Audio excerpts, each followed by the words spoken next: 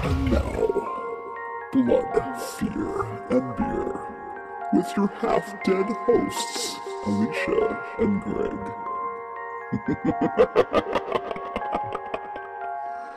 Enjoy the show. Hello, Greg. It's good to see you again. Hello, Alicia. Do we have two Hannibal Lecters in here? You're not going to do the Who do you want me to be, Miggs? Dr. Lecter? Give me your best. Give me your best West Virginia. West Virginia? Yeah. Hello, Dr. Lecter. Oh my god.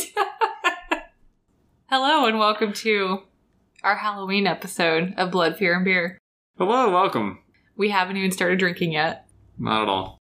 This is our Halloween episode, is it not? It is our Halloween episode. Well, it's a banger. Yep. I'm pretty stoked about it. I'm pretty stoked too. I feel like I was intimidated at first, but I've seen this movie so many times and I'm excited to talk about it. What are we drinking for our Halloween episode? Well, I have another Smog Days IPA series from Smog City. This one is called Sideways Rain IPA. Nice. You've been enjoying those? I have been enjoying them. I think you've had more, besides the Stone beer, this is like your most sought after beer. I think you're correct. These Smog Days IPAs. How's that treating you? I'll do fine. Nice. What are you drinking? I am drinking a stout because it's stout season on this lovely 94-degree day in October. This is from the Coronado Brewing Company, which we're also a fan of, and it's called the Early Bird Stout.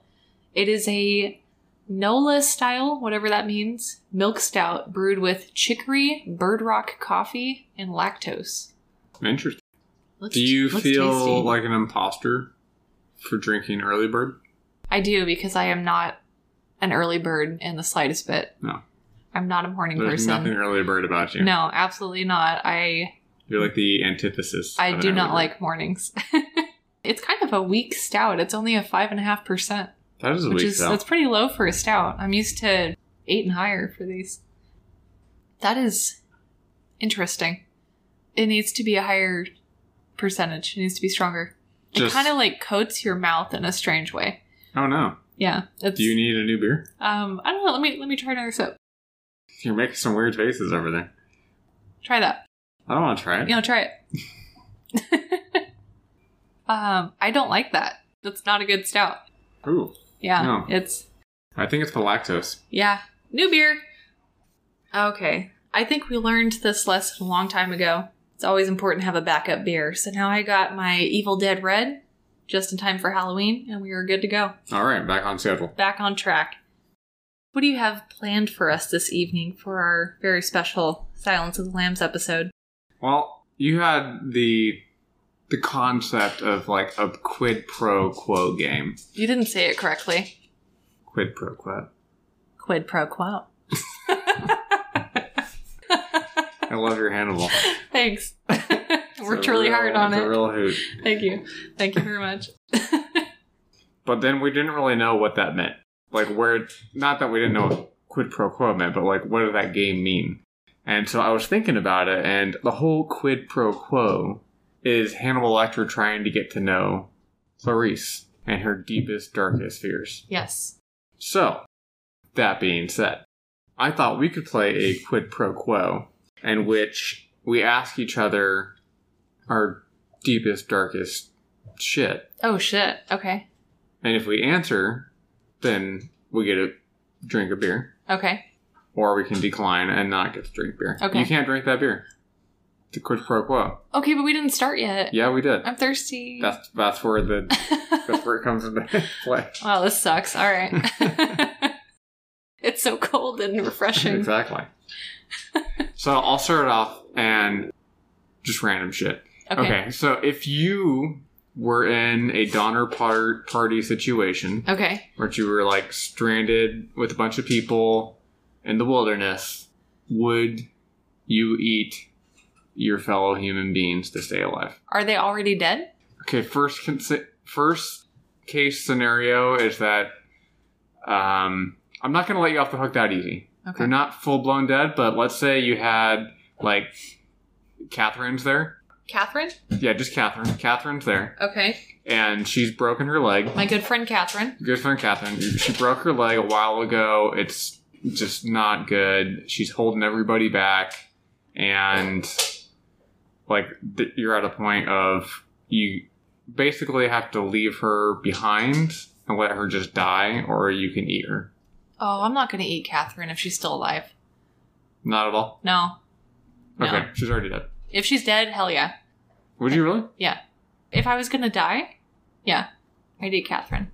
Do you eat her? Yeah. If she had already died. I wouldn't.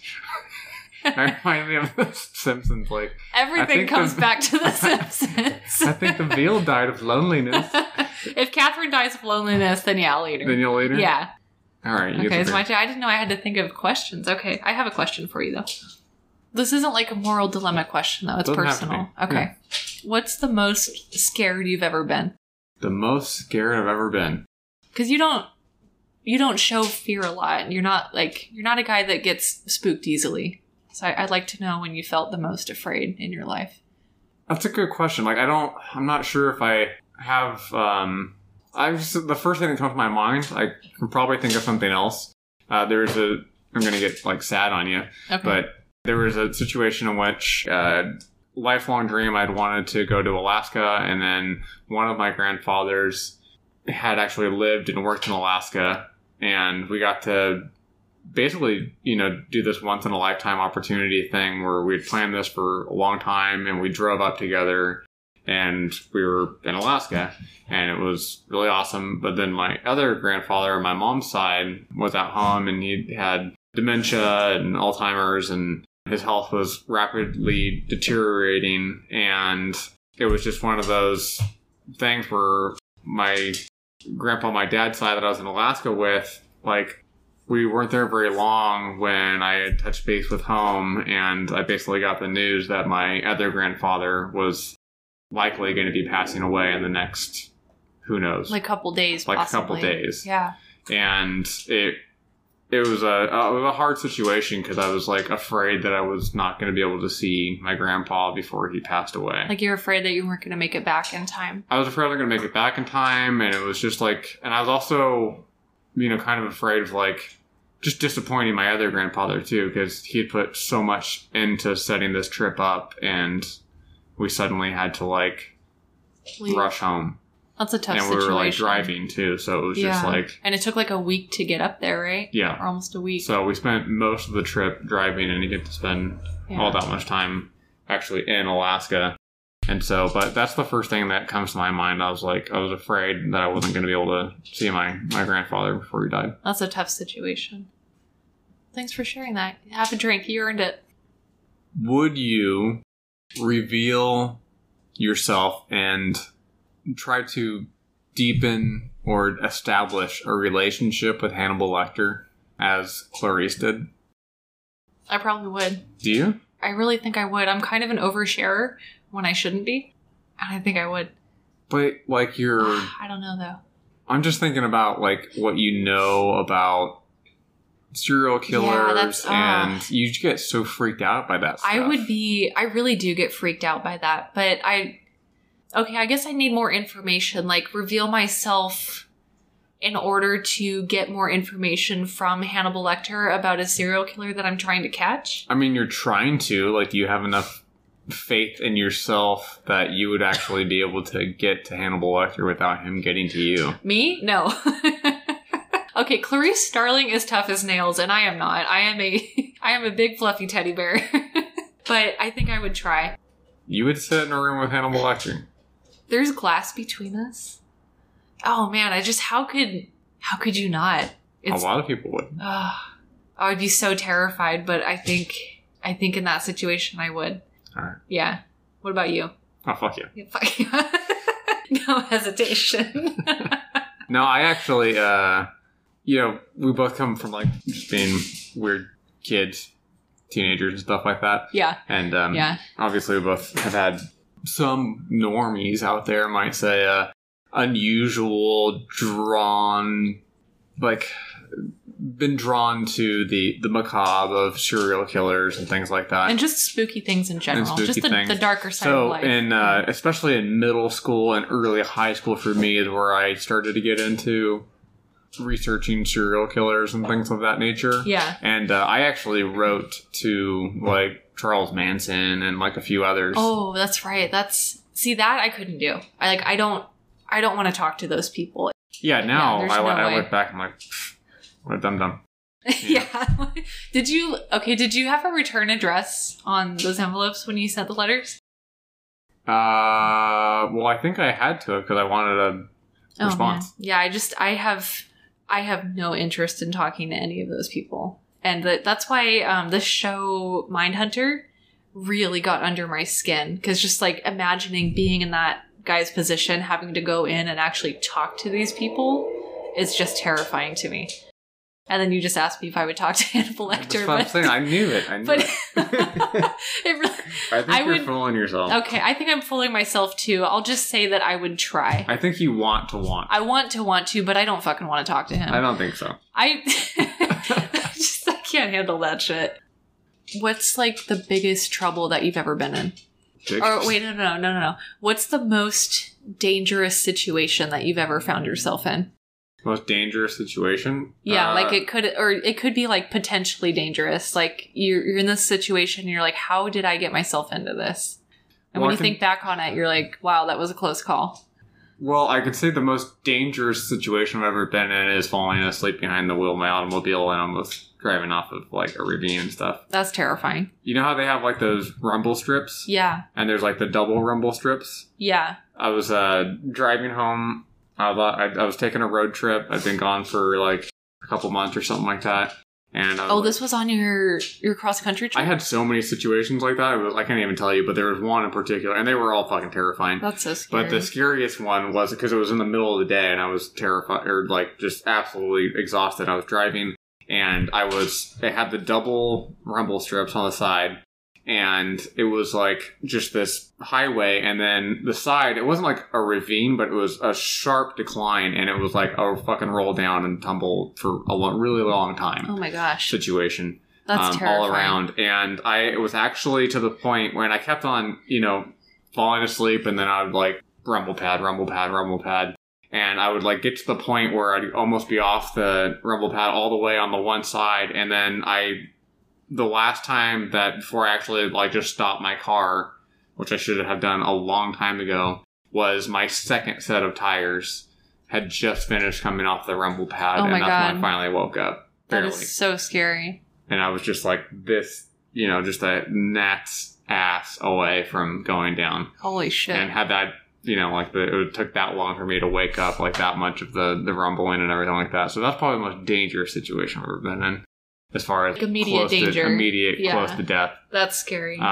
As far as being, I think what you were looking for is like just like kind of risky. Yeah, I remember so many stupid things. Yeah, I know. I think I'm glad that I survived.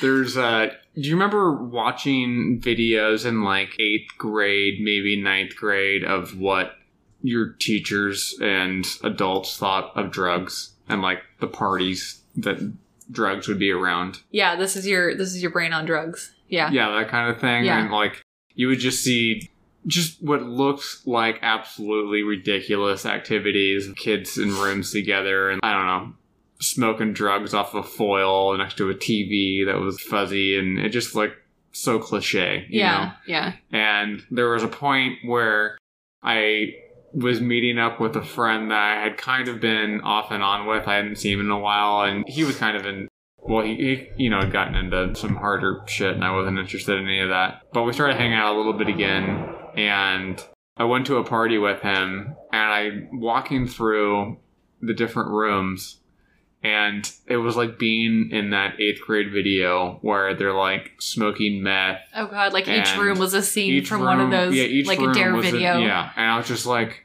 What how the fuck am I in this house, in this place? And that's where I really started to question my life. I'm Yeah. like, I have Like, some I have to things- go. I have to go. I have to go and right I have now. to change some shit in my life. Yeah. That's glad you got out of there all right. That In was one fine. piece. Yeah. Take a drink. You earned it. Oh, thank you. I'm just eyeballing my beer longingly. It's so refreshing. So my last question for you, and this one's kind of a nice one, but Okay. I think it is still holds with the character development and Silence of the Lambs vein. Okay. Tell me about a time when you were brave. When I was brave? Yeah. Okay, let me think about that. I guess I'll just talk about the first thing that comes to mind because I know there's like more than one situation, but this is the first one that I thought of that was so, in a way, out of character for me and not something that I would normally do. But I really like to face my fears in certain situations. That's why I love horror so much. But the first example I can think of is I wouldn't describe myself as a shy kid necessarily, but I've never been super social. I'm very introverted and I am very easily drained by social situations, and I absolutely despise public speaking. I will say that I have a fear of public speaking, but I got like a wild hair up my ass in elementary school. I was in 5th grade and I decided to see if I could run for and win class president, which included writing and giving a speech in front of the entire school. And I did that, and I did a good job. Nice. Did you And become I was- president? I did not win. The popular girl won, but I did it. Karen won? Karen won. I think her name was Patricia. Patricia won. She was very nice. She was just very popular, and I was not. But that was just so out of character for me, and it felt scary, and I felt brave doing it. Well, good on you. Thank you. What a lovely question. Good game. Well, thanks. So I actually have my own little thing that I came up with in celebration of our Silence of the Lambs episode. And this was inspired by your borderline inappropriate love and respect for Hannibal Lecter.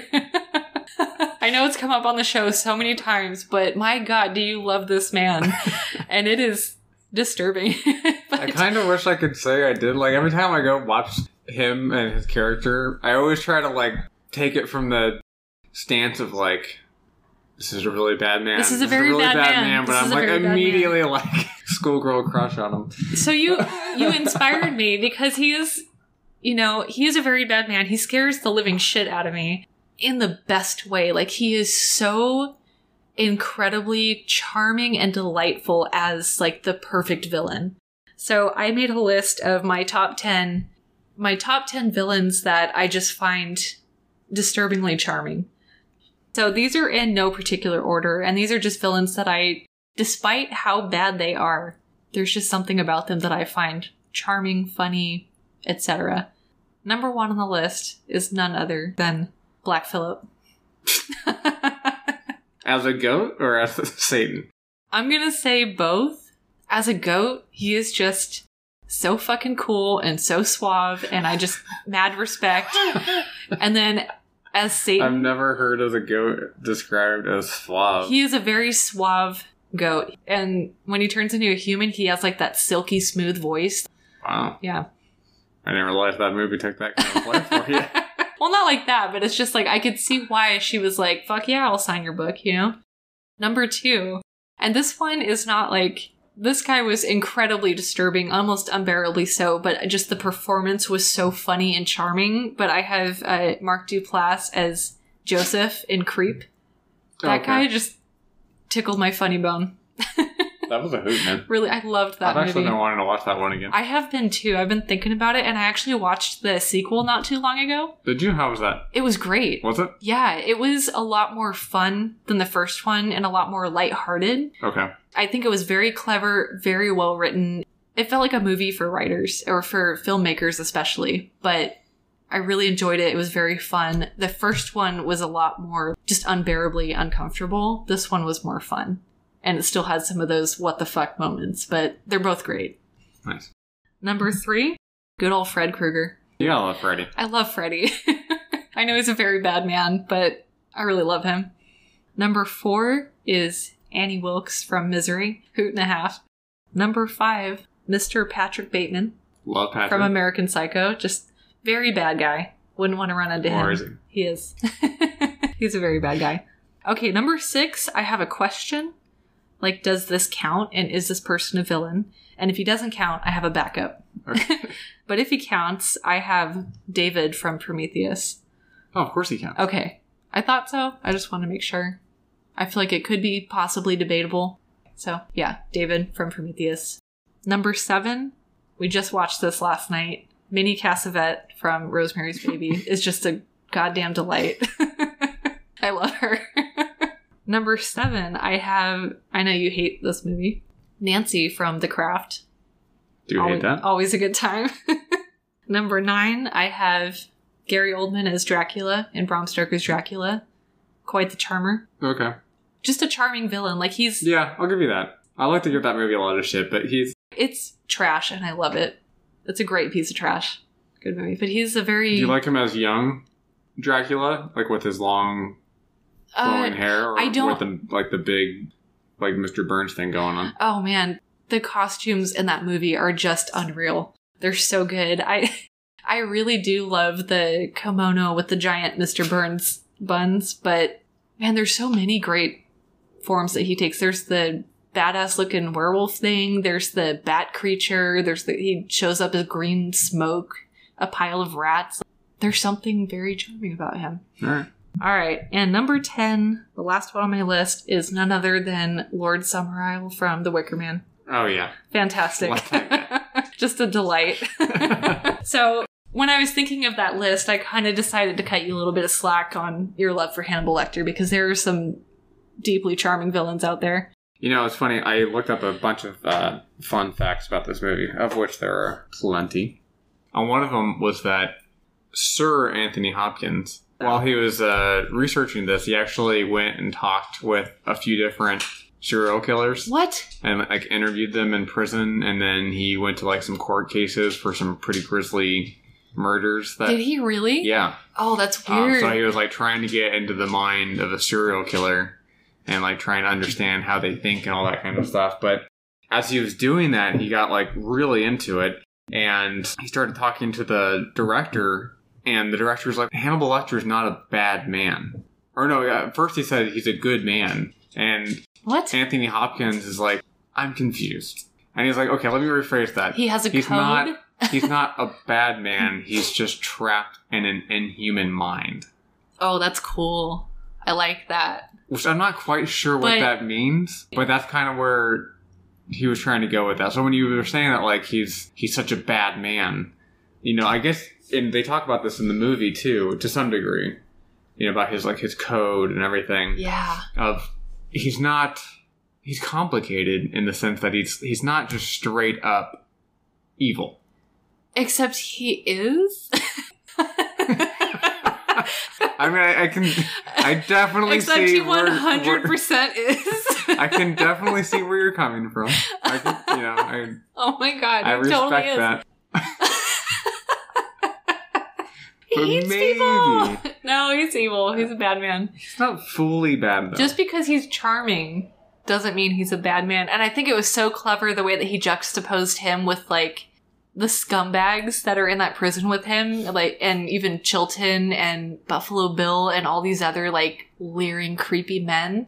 He comes off as just a saint compared to them. Yeah. And I think that's very intentional. Very much so. It makes it a lot more seductive. But no, he's evil as fuck. Are you kidding me? Just watch part 2. Watch Hannibal, and you'll see. I can't wait to talk about Hannibal one day. Like, it gets way too much hate. I love it too. It's a good time. Let's just dive right into this movie. Everybody's seen it. We don't need to do a blow-by-blow of the plot, but there is a hell of a lot going on here and a lot to talk about. I wanted to ask you first, though, before we get into the nitty-gritty. This was in both of our top 10 lists. It was much higher on your list than it was on mine. And this, you said, was your most watched horror movie ever. I think so. What is it about this movie that makes it one of your all-time favorites? What do you love about it? You can't just say everything. What does it do for you? Oh, man, that's a hard question. This is like the the horror version of Shawshank Redemption, where it's just yeah. no matter how many times I watch it, the moment I see it on, I'm in, and I'm just hooked. And every moment, right? It's every just moment, and even mesmerizing. And somehow, I don't ever really stop and put this movie on or actively seek it out. Yeah. But again, it's if it's on, I'll put it on, or if I run across it. And when I do, when we were about, even this time, when we were about to sit down and watch it, there was just a part of me that was kind of feeling like, I've seen this so many times, am I going to be into it this time? Yeah, is it going to be just as good? And then every fucking time. Within seconds, I'm just hooked. And I find myself, even though it is kind of a longer movie, it's 2 hours or something like that? Yeah, it's almost 2 hours long, I think. I think it's almost 2 hours long. And I don't feel it at all. I am in just hardcore the entire time. And for multiple reasons, it's shot beautifully. It's intoxicating how much there's this intimate, close connection with everyone that's talking. And then there's the fact that it's Hannibal Lecter, and obviously I love Hannibal Lecter, and you find him terrifying. The interactions between people. You have the serial killer aspect. You have the murder mystery type of things. You don't know exactly what's going on, and you're getting all different sides of this, but only in slivers and pieces. Yeah, this movie is just a murderino's wet dream. Yeah, basically. And the character development is great. Yeah, I feel the same way every single time I watch this movie. For some reason, I also don't often seek it out to watch it, but if we stumble across it and it's streaming somewhere, or if it's on, I can't not watch it. The pacing is just incredible. It flies by. It's one of those rare movies where every time I watch it, I don't want it to be over. Mm-hmm. I just want it to keep going. And it feels like it goes by too quickly, and I just want more. As soon as she knocks on the door to old Mrs. Lippman's house. Oh God, I'm getting goosebumps. And he answers. Bill answers. I know how close it is to the end, and that's the scene for me where I'm like, fuck, it's almost over. Yeah. And you're not ready. I'm not ready. Yeah, and I think I said this on our top 10 episode when we were kind of gushing over this movie a little bit, but it just does something that I think is so hard to pull off, where it has not one but two of the most iconic horror villains of all time, and neither one of them ever overshadows the other. No. You know what else I think it is? I'm just coming to me now, and it's something that's gotten a lot more attention and traction in recent times with Mindhunter and with the solving of the Golden State Killer, and people kind of appreciating criminal psychology and these behavioral units, right? And I think it was obviously Jack Crawford is modeled and based on John Edward Douglas, who Mindhunter is about, and he basically developed modern psychological profiling of serial killers and the criminal mind and all that kind of stuff. And I think that's something that really drew me to this initially, not really understanding what was drawing me into it, but this idea of having to pick the mind and having kind of the foresight to pick the mind of a serial killer to catch another one, to see how they think. And it's very vague in this movie. It's kind of in the background when you think about it. Obviously, she's questioning Hannibal and everything, but it's almost more in the sense of no one else is doing this. Jack Crawford sends her to do this because he has the foresight to do it. Yeah. But even for him, it kind of seems like a short straw. Throwing seeds out there and hoping something will grow, but I don't think he was really expecting much out of this. And he even kind of says that to her in the get-go, he's probably not going to answer anything for you, and if he does, he's probably just going to fuck with you. And I don't think he really, truly expected Clarice to get much out of Hannibal, but the fact that she does pursue this so tenaciously and plays it so close to the, what's that phrase? Close to the slab or something. So sure, that works. It's real close. She plays it so close, Yeah. And the fact that it pays off. Absolutely. And that is truly what gets them. The only leads that they ever get in this movie are from Hannibal. Even like the kind of false red herring lead that gets them anywhere, like even on the right somewhat path, even though it's to the wrong person, was through Hannibal. God, this just has so many layers. I don't even know where to start. I have so many notes, but you mentioned something that kind of made the ball get rolling in my head. But you mentioned something about how strong the character development is in this movie. And I've seen this a million times, and up until this watch, I've never really paid much attention to the direction, like the actual direction and the cinematography. I always felt like it was really the performances that made this movie so strong. You know, Jodie Foster as Clarice, Anthony Hopkins, Ted Levine as Buffalo Bill, just a banger cast.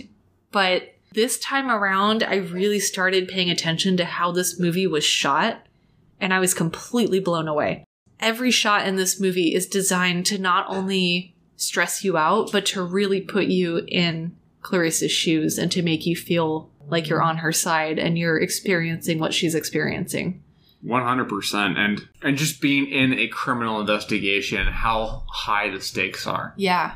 And like what you're dealing with, and how even just her, when she goes to explore that yourself storage facility. Yeah. And like something that seems so routine as investigating a storage, facility or something like that. When you're investigating a murderer who skins his hides and how dark that is and everything that's involved with that, like how it was kind of funny. She's like, if anything should, if this door should follow me or anything should happen to anything me. Else. Like, here's my card called Jack Crawford. Like anything could possibly fucking happen. That scene and cracked how terrifying that is to like be locked in there by herself. Yeah, and it really hit me hard this time because we talked about Clarice quite a bit in our Alien episode when we were talking about our favorite women in horror.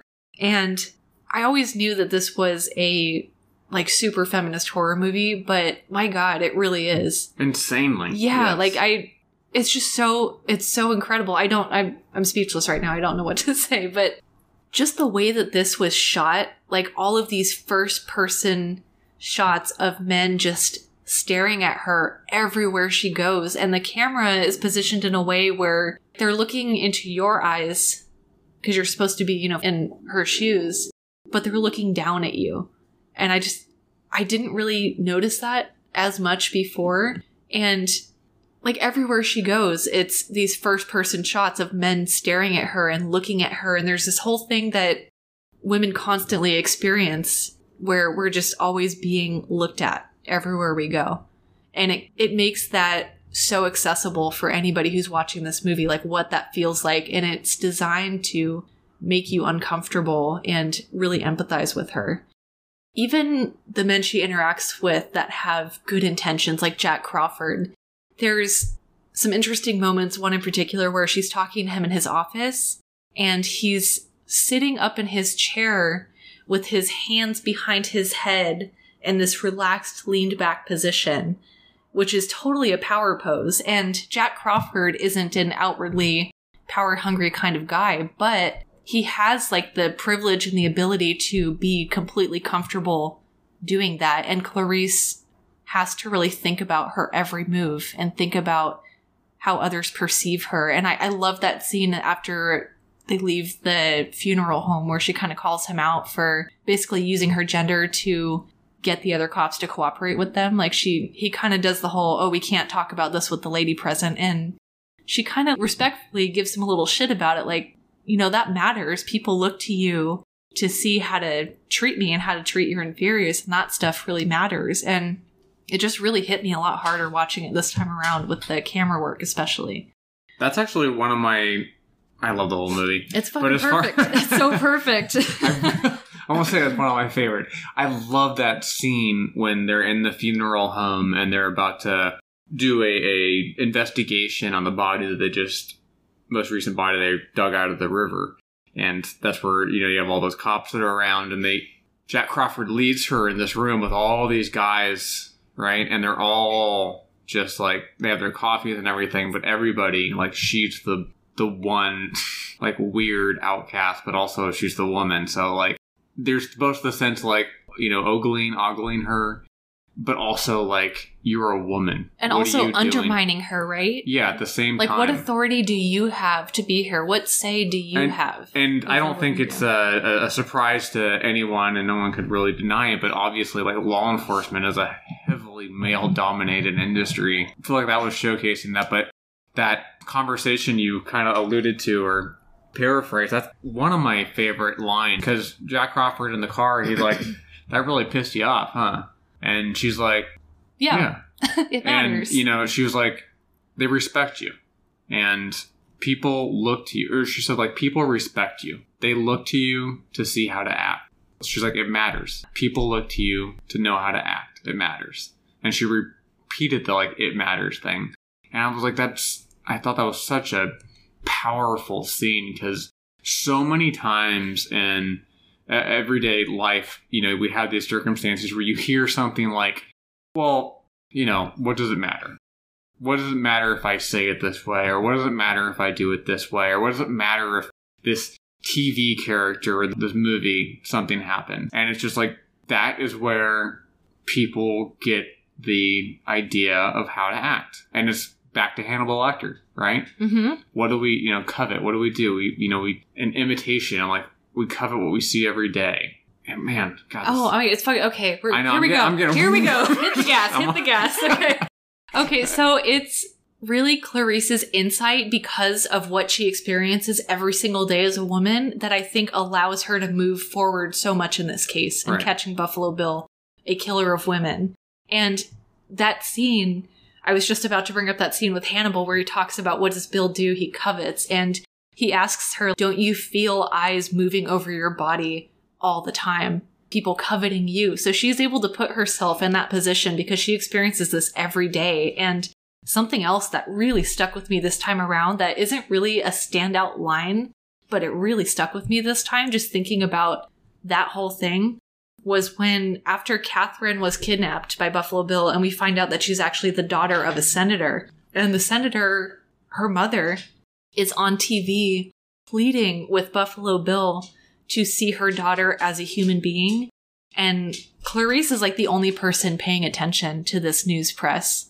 And she's completely enraptured by it. And she says to her, I think it's to her close friend Ardelia that she's talking to, she says, that's so brilliant. That's so smart. Don't you see what she's doing? She says, if he sees her as a person and not just an object, it's harder to tear her up. Yeah. And I feel like she's the only one who understands that.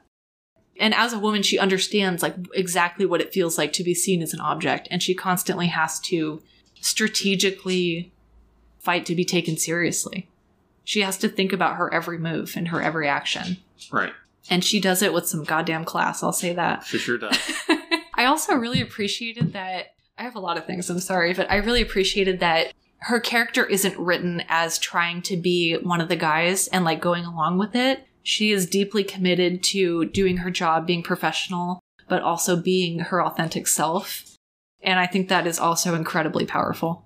That really stuck out to me too. But I also noticed this time around, we were talking about all these first-person shots of men just staring at her. And Clarice so rarely looks at the camera herself, but when she's talking to other women, she does. Yeah. And it's level. So there's that scene where she's talking to her friend Ardelia, and then the scene not long after that where she's talking to the woman in the grocery store. And in both of those scenes, she's talking to an equal, and she is able to significantly move forward in the case and figure some shit out. Well, also, I think that there's the, like you said, that eye-to-eye type of thing where... So the movie really is shot from Clarice's perspective. That's why there's all these, like, in-the-camera shots, like, looking in the camera. Yeah. But even besides them looking down, when it's usually men, I do think there's a slight exception, and that's with Hannibal. Yeah, because she did look at Hannibal dead on a couple times, And right? Hannibal looks at her dead on. I think Hannibal and Jack Crawford are the only two men that actually look at Clarice in the lens head on and like see her for who she is. And then the women do. But what I was getting at was the fact that not only are they usually looking down at her, but they're usually not looking direct. You always kind of see them looking in the lens, but like a little bit off, as though they're looking at her body. Yeah. Oh, shit. Yeah, you're right. Yeah, because it feels very uncomfortable and kind of impersonal. And Whereas you're just everybody else is looking like dead into the lens as though they're looking at you, Clarice, dead in the eyes. Yeah. But all those other shots, they're looking like not directly at her, or at least not her eyes. Do you know who the director adamantly wanted to play Clarice? No. Michelle Pfeiffer. Really? Yeah. Okay, I mean, sure. You think? Michelle Pfeiffer is great. It's hard in hindsight to think of like other potential roles for such iconic characters, but I think she would have done fine. But it is so hard to imagine anyone else as Clarice. But I will say, like, I think one of the reasons I hear most often about why people hate Hannibal is because they were so upset that somebody else was playing Clarice. It was Julianne Moore. I think she nailed it. She did a great job. So awesome. that role can be successfully played by other people. It's always weird in hindsight, too. But it is weird in hindsight, so as far as that goes, I just want to get off on a little tangent, if I could, because I thought it was pretty interesting. So Gene Hackman actually bought the rights to this book, because I think he initially wanted to... Well, he definitely wanted to direct it and then lead in it. So I'm not sure exactly what that meant. I don't know if he wanted to be Hannibal or what, but I think... I could actually see it. Yeah, I could see it. You know? So I think that was going on. But then I guess he had just done some type of role where he had played like a really bad person, like an FBI agent, and he didn't want to like do 2 roles in a row where he was just like a horrible person, and he thought it was too dark. And then Jodie Foster actually had originally wanted to buy the rights to this book. Like she was all in on this like from the get-go before it even was like conceptualized. And then again, the director wanted Michelle Pfeiffer because he had worked with her before. He also didn't like Jodie Foster's Boston accent in a movie that she had been in, even though she had gotten Best Actress for that role. So it sounded like a petty thing. Yeah. But she was like, the director just adamantly did not want her, but she tenaciously went after it. And then eventually, I think there was something along the lines. He's like, what was I thinking? Well, not only that, he came to the realization that her determination for the role was so Clarice-like. Oh, that's great. That kind of reminds me of when we did Mandy, learning about how badly Nicolas Cage wanted to play Red. And the director was like, no, absolutely not. I want you to play Jeremiah Sand. That's not what I envisioned. And he talked to Elijah Wood, and Elijah Wood was like, dude, what are you thinking? He's perfect for this role. But he had to fight really hard for it. And I can't imagine anybody else in that movie, in that role. Why would you want... If you had Nicolas Cage for any character in that movie, any sane person would have known immediately. Yeah. I cannot picture anything else. That's so cool. I know there were a lot of different considerations for who they wanted to play Hannibal, and I'm sorry in advance because I cannot remember which podcast I heard this on, and I wish I could because I want to give you credit, because this made me laugh so hard.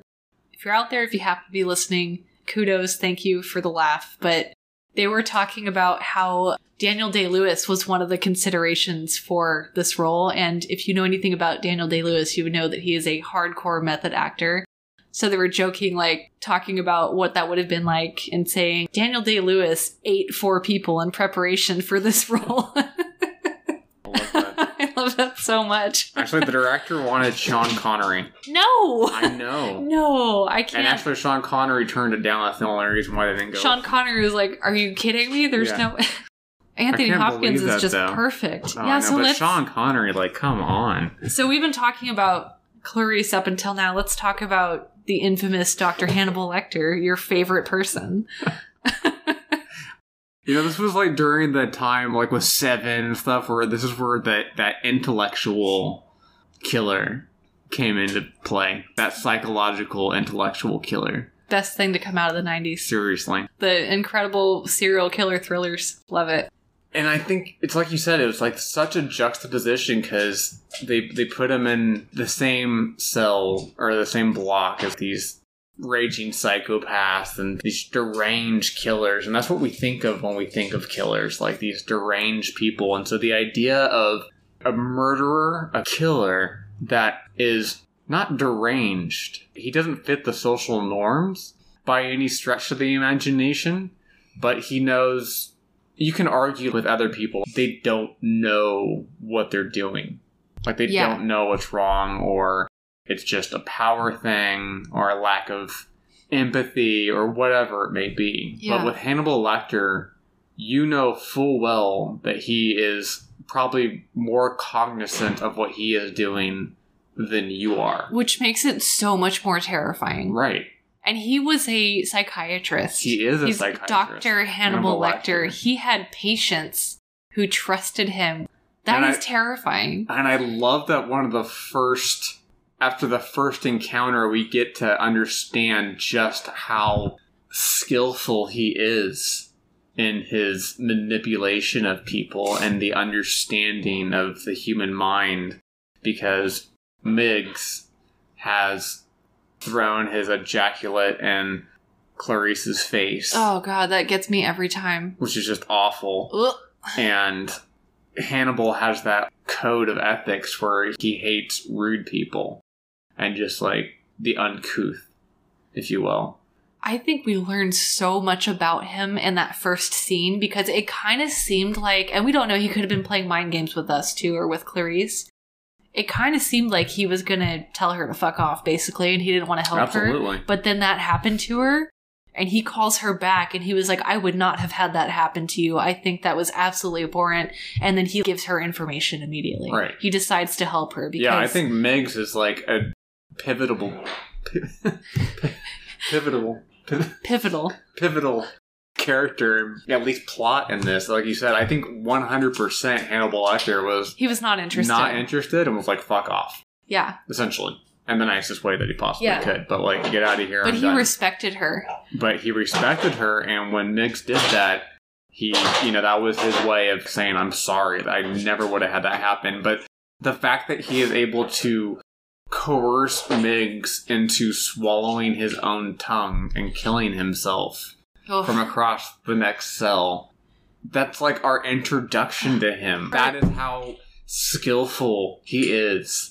There are so many worms in this movie that just get into your brain and haunt your dreams. We read or listened to the audiobook not that long ago, like a year ago, and I'm happy to say it was equally as good as the movie and vice versa. It was just fantastic, but I could not sleep some nights after listening to that.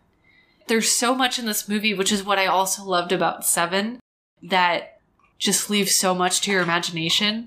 And that, like you said, that is our introduction to Hannibal Lecter. Like, what could he have possibly said to Miggs to get him to swallow his own tongue and die? And before that, we are planted, a seed is planted by Jack Crawford, where he says, and this Jack Crawford, he's a very serious man. He's not going to go frilly about things. Yeah. But he looks at Clarice like dead in the eye. Again, one of the few characters that does, male characters that does, and warns her, do not tell Hannibal Lecter anything personal. Yeah, and be careful with him. He will get into your mind.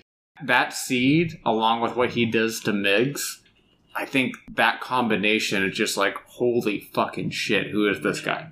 And then even before that, when she first gets to the institution where he's housed and she's talking to Chilton and he's being a gross scumbag with her, he's just taking delight in this whole thing. But he pulls out this picture and is describing what Hannibal did to this nurse. And we don't see the picture. He just shows it to her and said, like, he did that to this nurse. This is what she looked like. And it was something like, I don't even remember what it was. He doesn't describe very much, but it burns this image into your brain. He says that he complained of having like a stomach ache or some kind of... He complained of not feeling well, and while she was taking his temperature, or about to take his temperature, he bit her face. He like ate her face or bit out her eyes or just something just completely grotesque. But you don't see it. It's just planted in your brain. And then we get that amazing image of her walking through this hall of all these people, and then he's just standing there waiting for her with his hands behind his back like a gentleman. And I think that's one of the things that's so terrifying about him, because, again, he's so cognizant of what he's doing. As much as some of his behavior is animalistic, you get the sense of him being such a distinguished and regal figure. You laughed at me really hard this time, but that whole sequence where they meet up with the senator and they try to strike a deal with him and it goes horribly, horribly wrong because Chilton's a piece of shit. Everything is his goddamn fault. I mean, it's Hannibal's fault, but Chilton just ruined it. Exacerbates things. He's just an asshole. Power-hungry asshole. But The scene where Clarice goes to leave and he goes to hand her something and he just like lightly strokes her finger. I screamed. Like, it's just so, it's so creepy. Just a little stroke. I read that the scene where he starts to make fun of her accent was actually an impromptu. And Jodie really? Foster's initial response, because she looked so kind of shocked, right? Like, how dare you type of thing, was genuine. And she actually thanked him afterwards for kind of coaxing her, but she felt like it was a dig at her acting. But I thought that was kind of neat. Did you know that Anthony Hopkins is on the spectrum? I had heard that before. Yeah. He didn't find out until much later in life, but he has talked before about like having a really hard time relating to other actors that he's worked with and people thinking that he's strange. And I wonder how playing this role exacerbated that. I guess the director was saying like how weird he was, and that I guess in between takes he wouldn't break character. I love that. He actually like lashed out at one of the hands or whatever that was on there because he came into the cell to adjust something and he's like, what are you doing in my cell? Oh my God. I think that, I know this is like one of your favorite lines in the whole movie, but they were talking about when he killed that nurse. Chilton is talking about it and then he's like, his pulse never went above 85. It's so good. And we get to see that in action later on. Yes, we do. And that during that horrifying escape scene. Oh man, when so he's great. just beating that officer with the nightstick and his face is completely deadpan, the blood splattering all over him, and he's just methodically in perfect rhythm beating this guy to death. To Mozart or Beethoven. I can't remember if it's Mozart or Beethoven. I can't remember either, but my God, it was terrifying. And just the way that guy starts screaming when he's walking towards him because he knows he's completely screwed. Yeah. And I guess the fact that he wears white was Anthony Hopkins' idea. Oh, really? Because initially they were just going to have him be in like a green, or I'm not green, but like an orange or yellow jumper like you would normally see. But Anthony Hopkins wanted to play into the fact that people are intrinsically afraid of doctors and dentists. Yeah. And the fact that it was kind of like a weird kind of play on things because he is a Dr. Lecter, you know? Dr. But he was Lecter? saying that people just generally have a fear of a person of authority in white. I didn't think about that. Yeah. And actually, if you ever watch the original Manhunter, it's so funny. Because that movie, the original Manhunter, is where Hannibal, the character Hannibal was ever on film. And the movie bombed. Did terribly. Didn't even get half its budget. It was a complete failure. So much so that the guy who directed it owned the rights to Hannibal Lecter when they were doing this film, or when they bought the rights to the book, but since he had done that initial one, like he owned Lecter. Oh, okay. Officially, right? He actually gave the rights to Lecter for free. He was like, it was a piece of shit. Oh, whatever that's even happened. sad. I've never seen it. Can you imagine how sad he is That's now? very sad. Yeah, but in that movie, he actually wears a jumpsuit.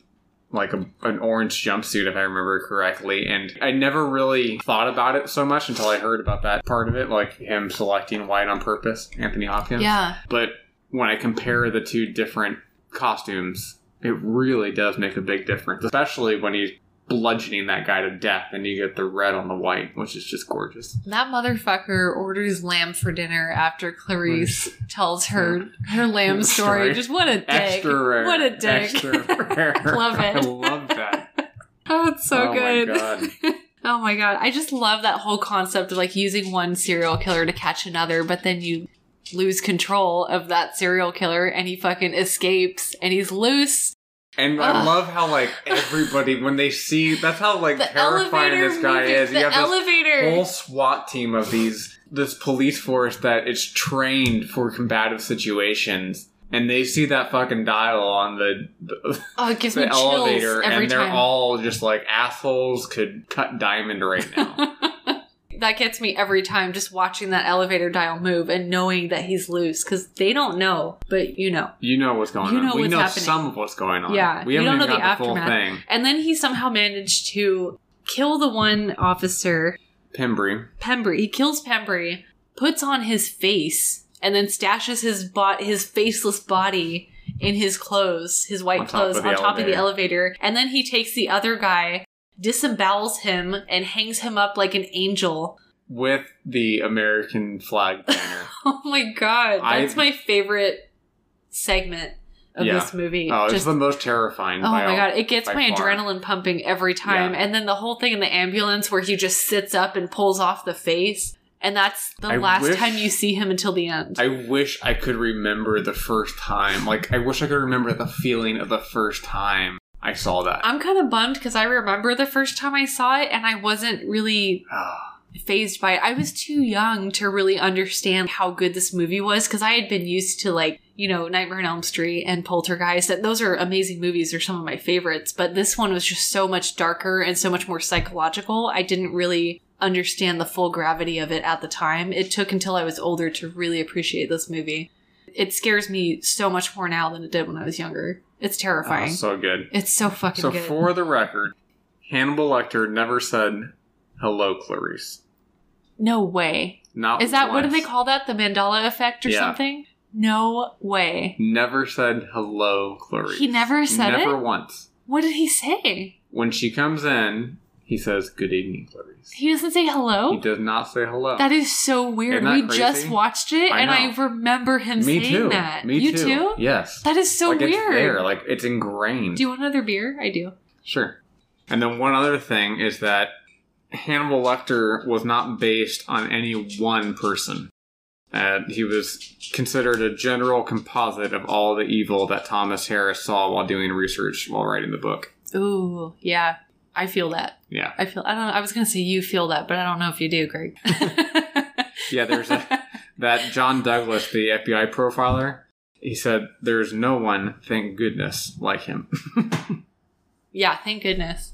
Yeah, and that whole escape scene, that's the last time we see Hannibal until the very end of the movie. And that ending just fills me with delight every time, where he calls Clarice on the phone. And it's some kind of congratulatory ceremony for her. She's getting some kind of award.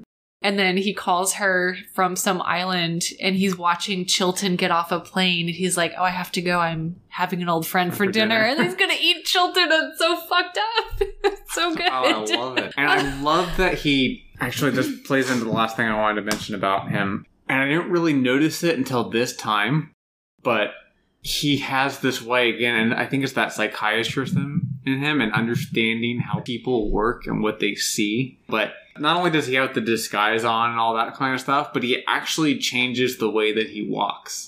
And I was like, it's chilling and brilliant and scary. And I love that the entire time the credits are rolling, you're just watching him slowly walk after Chilton.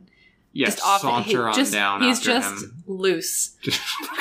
Like, he has been unleashed on the world. This is just the start of it. Like, he's just loose. Getting at that, like, he just got to take care of something real quick. So anybody who out there who's listening who hates Hannibal, please write into us and tell us why, because I think that movie is just 100% fan service for people who wanted to see more of HannibalLecter, and it works for me. Yeah. It works. I fucking love Hannibal. It is so much fun. I love that movie. I want to watch it tonight. So the last thing I want to wade into is Anthony Hopkins apparently channeled an author, an actress, and a computer to embody Hannibal. Was the computer Mom from Alien? No. Mother? Who was it? It was Hal. Hal? Oh, from 2001? Uh-huh. That movie chilled me to the bone. He wanted like kind of a metallic voice, calculated. The author was Truman Capote. Okay. Capote? I'm not sure. I'm not sure how to pronounce that. Feels so unclassy. Me too. Hannibal would kill the us. actress with Katharine Hepburn. Oh, wow. And I can see it with the mannerisms. Yeah. Like the kind of like... He's very refined and yeah, classy but also a little bit, just like at the tiniest bit flamboyant. Yeah. So I can see that. Okay. Buffalo Bill. Let's get on to Buffalo. The polar opposite of Hannibal Lecter, but just as terrifying. It gets me every time, but that scene where he pulls a Ted Bundy to kidnap Catherine I was going to say, to me, that is the most terrifying scene because it's the most... it's so real. I'm getting goosebumps just talking about aspect, and it's just... It's terrifying and so sad. Yeah. It really gets me every time because, the whole thing with Hannibal Lecter is like, it's scary and it's thrilling, but it's fun. Right. And he's charming. But again, I think they did this very intentionally. And I know that Buffalo Bill was kind of modeled after Ed Gein, as so many horror icons were. Well, he's actually modeled after 3 serial killers. Ted Bundy had to be one of them, right? Because the way that he lured her into his van by pretending he had a broken arm, and he's like, you got to get in. And then the last thing he says to her is, hey, are you about a size 14? And then he just starts punching her. And then having her wake up down in that well, and we're watching him upstairs just sewing in old Mrs. Lipman's house. I forgot about the scene where because so much is happening during that scene where Clarice is going through the house, and you're again with her watching this from her perspective, but she's going room to room just seeing horror show after horror show, and she has no time to process it. Neither do you.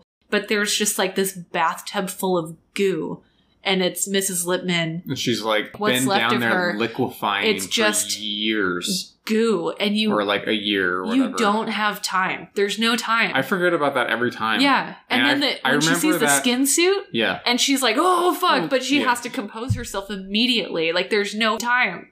Speaking of like remembering watching it for the first time or not being able to, actually, that is one thing I do remember sticking out to me for the first time. The body or the skin suit? No, the body in the bathtub and the goo. So grotesque. Was one of the most disgusting things I had seen up to that point in my life in a movie. I forget about it and every I feel time. like it's just glossed over. Like you don't... Yeah. There's so much shit going on, and it's such a high-stakes movie and such an intense scene where so many things are culminating that, again, you just glance by that, but if you really think about it, it's just so awful. And I love how fast it all happens because, again, you're with Clarice and you don't have time to process it because she is actively pursuing Buffalo Bill and she's in danger and there's just no time. You don't have time to take it in. You're going to have to deal with it later. Right. I have so few critiques on this movie, and I know that there are some, and I want to bring that up real quick because I think it's absolutely valid and it needs to be talked about, but... Okay. There were critiques against the book and the movie about, the portrayal of Buffalo Bill and the scene with him dancing in front of the mirror to, I think, is it Goodbye Horses? Is that the song? So, something like that. And like doing the tuck and just the whole idea of Bill's transgenderism being intended to evoke disgust, and that scene being intended to evoke disgust and terror. And I know that this movie came out in 1991, and I did and still do really appreciate how they kind of tried to move away from that a little bit. Like Clarice explicitly says when she's talking to Dr. Lecter about people who identify as transgender, like they are typically very passive, they're nonviolent, this doesn't really fit. And then they definitely clarified that Bill is not actually transgender. He is trying on all these different identities to see like what fits because he covets. So we see at one point... And because he hates himself. Yeah, and because he hates himself. So we see like when you go through his house, I forget about this every time too, but there's like a swastika in one room. There's all kinds of shit. There's all kinds of like remnants of other identities that he's tried on. And now the final one, and that's why we have like the cocoons and the bugs and the moths and the butterflies, like that whole idea of transformation and trying to become something else. This is the one that he thinks is really going to do the trick. Well, I don't even think it's the last one. I just think it's the one that's culminating right now. Yeah, that's true. And I guess it ends up being the last one because he gets killed. But I do have to say I 100% understand and respect the critiques about that. And I know that it's problematic that scene was intended to evoke disgust. I do still think that for a movie that came out in 1991, it did a pretty good job of kind of moving away from that and making sure to explicitly say, like, this is not an accurate representation. Okay, so I 100% understand where you're coming from. Yeah. But I do have to say that a couple things. One, I think we were reading like a synopsis afterwards, like that this movie pissed off everybody. It pissed off the far right. It pissed off the far left. Yeah. Right? And to me, that's usually a good sign that you're doing the right thing. And the fact that the book... especially, and I was also watching this again, I'm like, no, they explicitly say that. There is no point where they indicate that Buffalo Bill is transgender.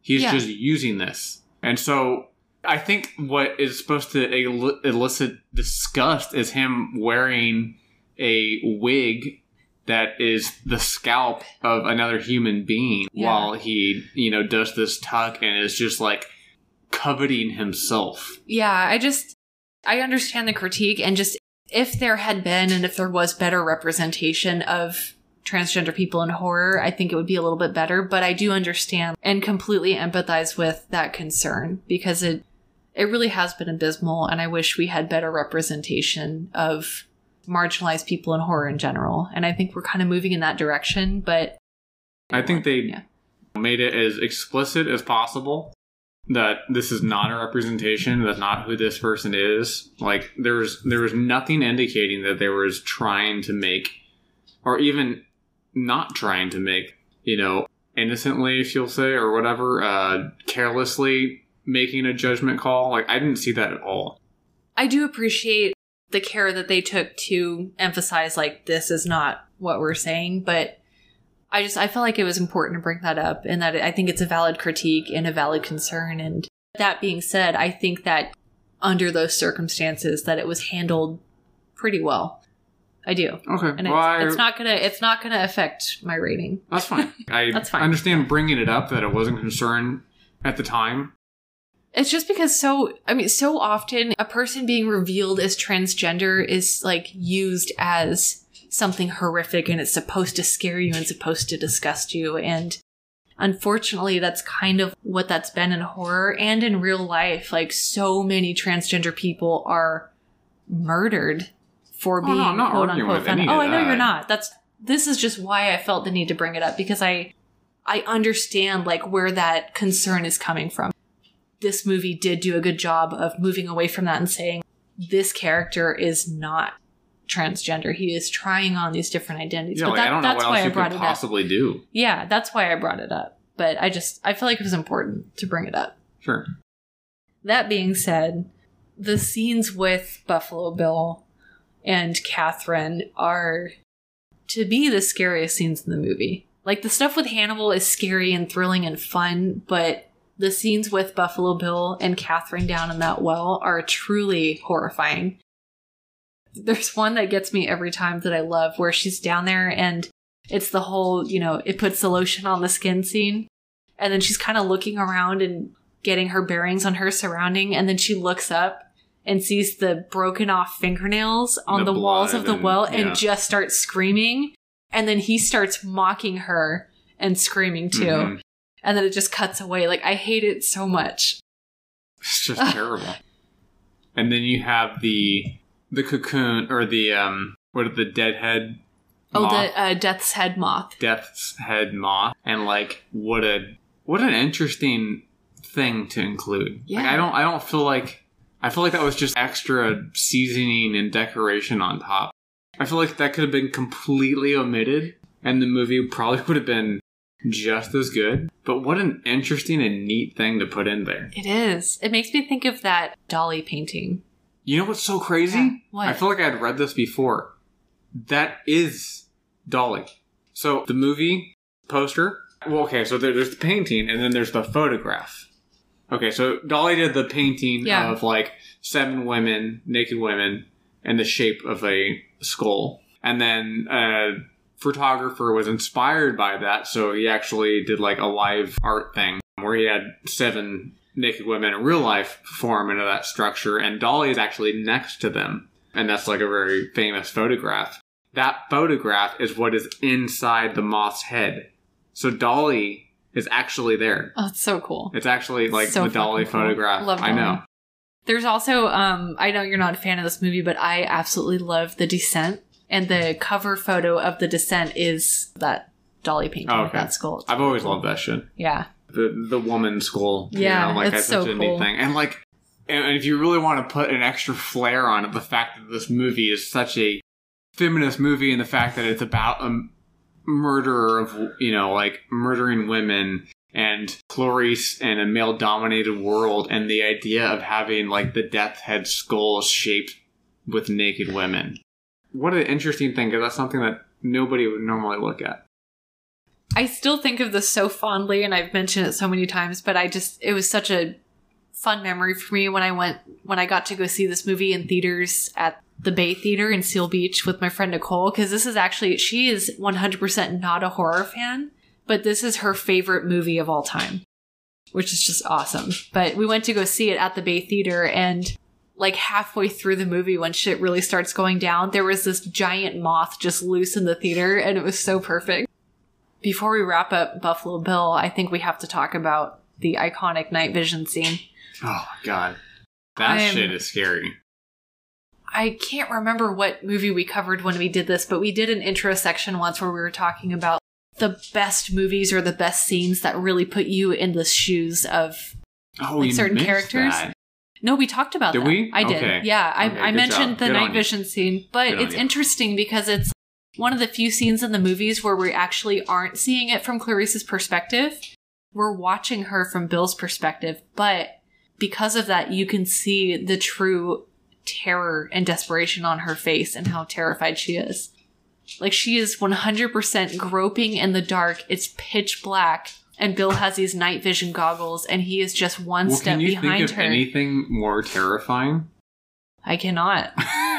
That being chased through a murder house by a serial killer. You've seen his work. You've been investigating, getting in his head. You saw the liquefied body. Yeah. She can hear Catherine screaming down in the well. And he's loose. And he is loose, and it is pitch black, and he can see her, but she can't see him. Right.